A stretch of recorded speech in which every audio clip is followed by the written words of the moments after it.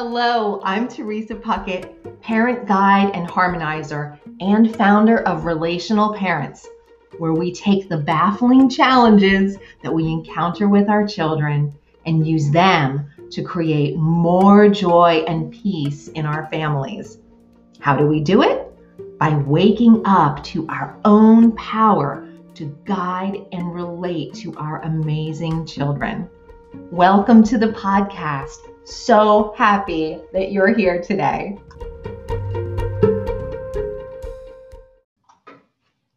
Hi, it's T. So happy to be back with you on joy versus conditioning. So last time we talked about the one ring and how the one ring is like our joy, and our joy wants to be found just like the ring of power in the Lord of the Rings wanted to be found. So that's fabulous. And I have felt many of you saying, okay, T, like, what does this have to do with parenting my kid? You're talking about movies, you're talking about my joy, but really, I just want my kid to stop crying, or, whatever is manifesting right in front of you in this moment. So we're gonna go there a little bit, maybe not as tactically as you'd like, but we're going there in this conversation. So, so before we do, we're gonna take 3 or 4 breaths together. And what I'd really love for you to do, you can have your eyes open or closed, whatever feels good to you. Find a comfortable seat. But what I'd like for you to do is energetically be gentle with yourself. Just take some mindful breaths in a state of gentle receptivity.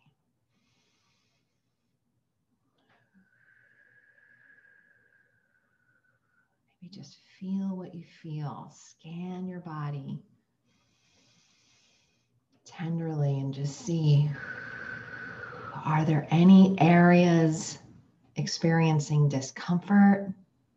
Just see what you see, feel what you feel.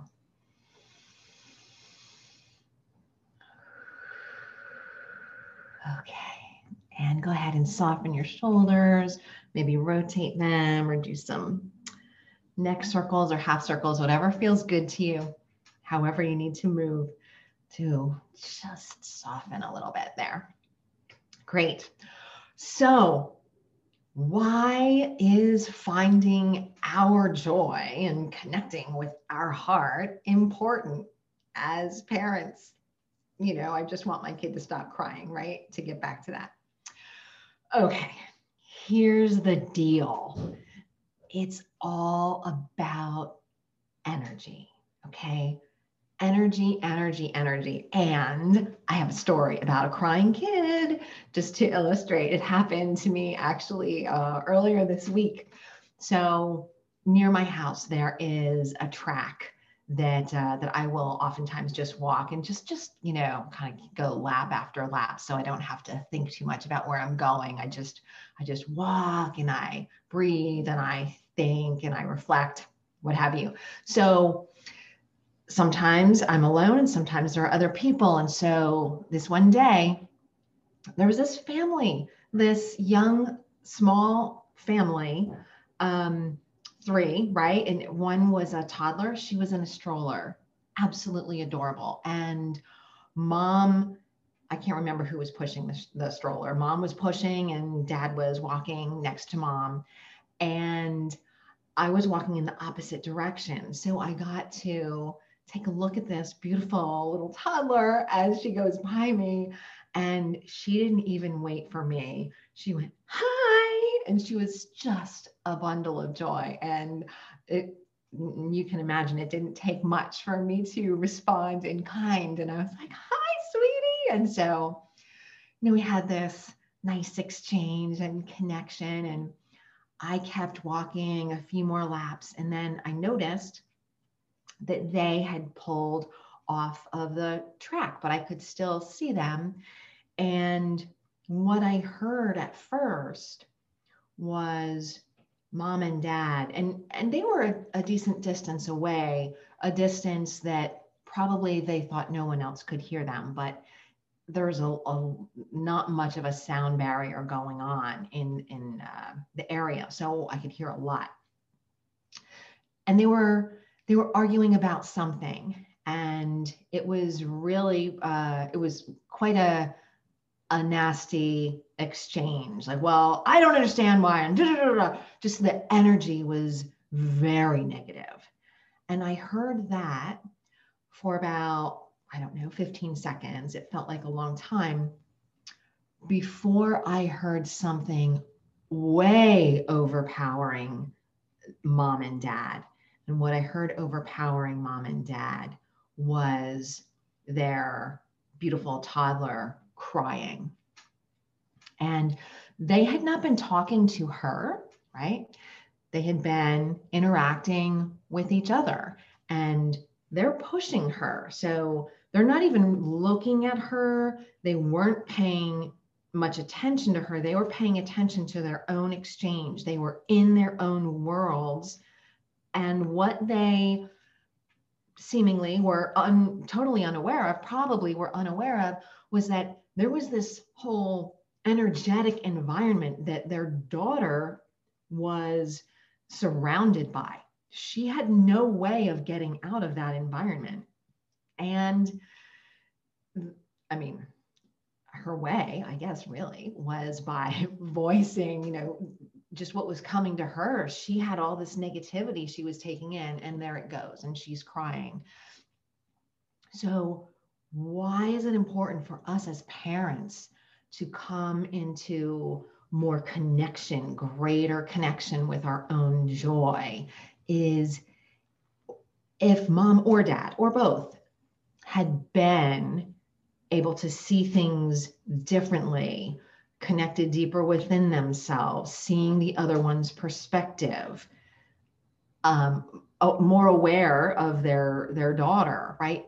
If any of those things had been true, they might have decided to table that and have the discussion later. They might have had a different flavor of discussion. So there's lots of possibilities. I am only illustrating why it is important energetically for parents, we parents, to be more in touch with our heart because of the energetic environment that we create for our children, especially when they are, 0 to 12, before they go into adolescence and they start the journey of caring more about maybe what somebody else says, or spending more time with their peers and with other adults than in the household and with the parents. Very, very important, the energetic environment that our children are surrounded by, that are developing in. And when we can come into greater resonance internally with ourselves and accept different things, different pieces of ourselves, and we're not in as much judgment of ourselves, then we're also not in as much judgment of others. I remember growing up, and one thing that my mother would say was, you can't love anybody else until you love yourself. And I, being the adolescent that I was, when I remember her saying that, I thought, that's not true, because da da da da, and I love this, and I love, Duran Duran, and I love Michael Jackson, and da da da. And, so sort of naively having a very narrow view of love, like superlative preference of music or whatever, and then going on to, more of the romantic notion of love. But really, what I have now, decades later, realized the wisdom of what it was that my mother said in that statement. You can't love someone until you love yourself. You need to step into non-judgment of yourself, non-judgment, complete acceptance, unconditional acceptance of yourself. And that, I think, is a pretty nice definition of love, right? Unconditional acceptance. When we accept ourselves unconditionally, that's when we can accept others unconditionally with far, far, far fewer conditions, as opposed to, why can't you? And I don't like the way that you, and how can I get him to? All of that. We see it in a different way when we don't have all the self-judgments and all the I should and why can't I, all of that. So those are a couple of different ways to come at the same thing in terms of our joy, because our joy is the same thing as that unconditional acceptance. And it's, I mean, you can think of it two different ways, right? In your conditioned part of yourself, you can think of that as, oh my gosh, that is so heavy. I'm never going to get there. There's always going to be something else. And then if you step out of conditioning and you put a smile on and just breathe a couple of those gentle, tender, receptive breaths, like, what else can I step into? What else is possible? Oh, that's a piece I didn't realize I had, that I can let go of that because I see other possibilities now. There's endless opportunity for expansion and coming into greater and greater levels of joy, self-acceptance, love. And I promise you, that does not happen in a little vacuum. When you begin this, I mean, people can't name it, and don't look for people to name it, because if you look for someone to say, oh, I noticed this, I noticed that, for validation, that's not what it's about. You feel it. They'll feel it. They'll feel it. And then you'll start to notice, because it's all about the environment. If you are coming into greater connection with yourself, that emanates from you. That permeates and creates the energetic environment around you.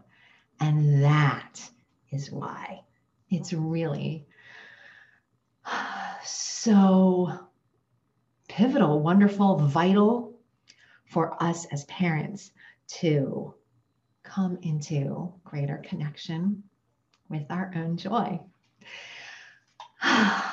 Okay, I think that might end our conversation about joy versus conditioning. Next time, if we go to joy versus conditioning, it will be with maybe a relational parents as a company example, just to illustrate some of the journey that the company has been on as a metaphor for all of our journeys. Have a great rest of your day. Bye for now.